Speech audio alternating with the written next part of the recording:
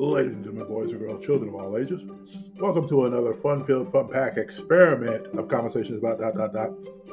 Today, my goal is to do a 5-minute or less explanation of Jennifer Walters, aka the She-Hulk, to give you an opportunity to kind of get to know who you're dealing with before we get to see her in the Disney Plus series She-Hulk Attorney at Law.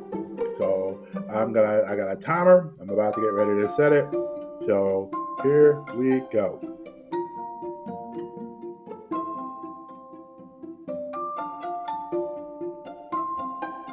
All right, first things first. Jennifer Walters is a character that was created by Stan Lee and the people at Marvel back in 1979. I believe the original book that had her come out in it ended up having a 1980 date on it, which was the Savage She-Hulk.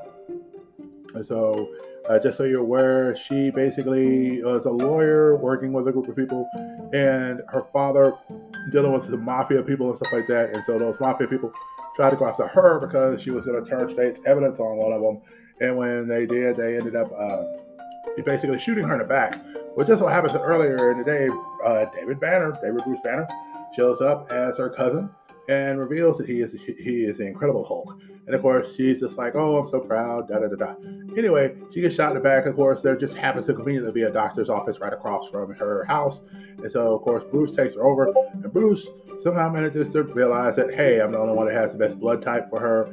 And so he has a matching blood type. He ends up giving her his blood, and he saves her life. But in the process, because his gamma-radiated blood is gamma-radiated, of course, he ends up giving her some of the abilities of the Hulk. She basically becomes a big green version of herself, Amazonian in size and all that. But she retains a lot of her intelligence.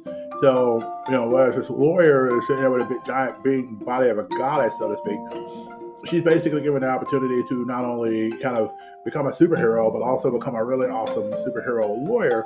And so she's been on a lot of different teams like the Avengers, Fantastic Four, Heroes for Hire, the Defenders, Fantastic Force, and S.H.I.E.L.D.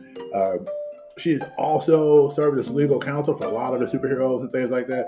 And while I could talk about all the different origins and all the different things that she deals with, what I really want to concentrate on is the book series that they've said is going to be the basis for a lot of this, which is the Single Green Female run that Dan Slott did, as well as and so basically with Dan Slott, he did this run back in, I believe it was 2005, and basically he had the whole thing where She-Hulk, they had a thing where She-Hulk ran off missing after a while. She had ripped Vision in half already and all this other stuff. Scarlet Witch was involved. And she ends up going to this whole idea of dealing with her personal responsibility and the fact that a lot of her trials have probably gone more her way because of the fact that people considered her as somebody who saved the world. And so she felt like that a lot of people were swayed that way. So Jennifer ends up going back to the legal profession in a full-time gig. And so she actually is asked to participate in practice law in the superhuman law division of the New York firm of Goodman, Lieber, Kurtzberg, and Holloway. So this offer is depending upon Jennifer remaining human while she's working with the firm. So, which is funny because, of course, there are times I'm sure she hulks out regardless.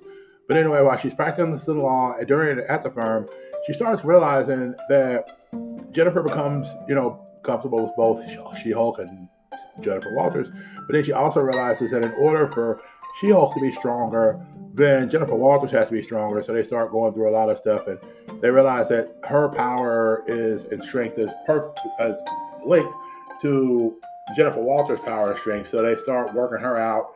Maybe if she's working out, then she gets stronger. So then the She-Hulk gets stronger by design. So it's kind of the run that they're working off of. So it's going to be more of the show itself will be more of a legal type thing, 30-minute episodes and opportunities for them to do legal type stuff in a weird way. They've described it as kind of a superpower version of Ally McBeal. And so this is just a little bit about Jennifer Walters. Of course, like I said, cousin to the Hulk. And she's done all sorts of cool things. Matter of fact, the future episode of the 5-Minute Bites, we're going to talk about Titania, which is one of the characters that's in the series. And also, she has a big rivalry with her. She ends up fighting her during the Secret Wars book, the original Secret Wars book done in the 80s. And so, of course, Titania ends up getting some things going on there. We'll go into that more with her breakdown. So I just wanted the opportunity to kind of share with you a little bit about She-Hulk, a little bit about Jennifer Walters, how they coexist, how they work together, how they function together, and most importantly, how She-Hulk, from the John Byrne run and the Sensational She-Hulk with the Savage She-Hulk and all the different runs of She-Hulk that has been done lately. It's been really cool and incredible, and she's a really awesome character. By the way, fun fact, she broke the fourth wall before Deadpool ever did it. And that's the best of that. So that said, I believe I'm at time. So I thank you guys very much for your listening. And above all else, guys, do me a favor, be blessed and be blessed to somebody, guys. Take care. And there's my timer.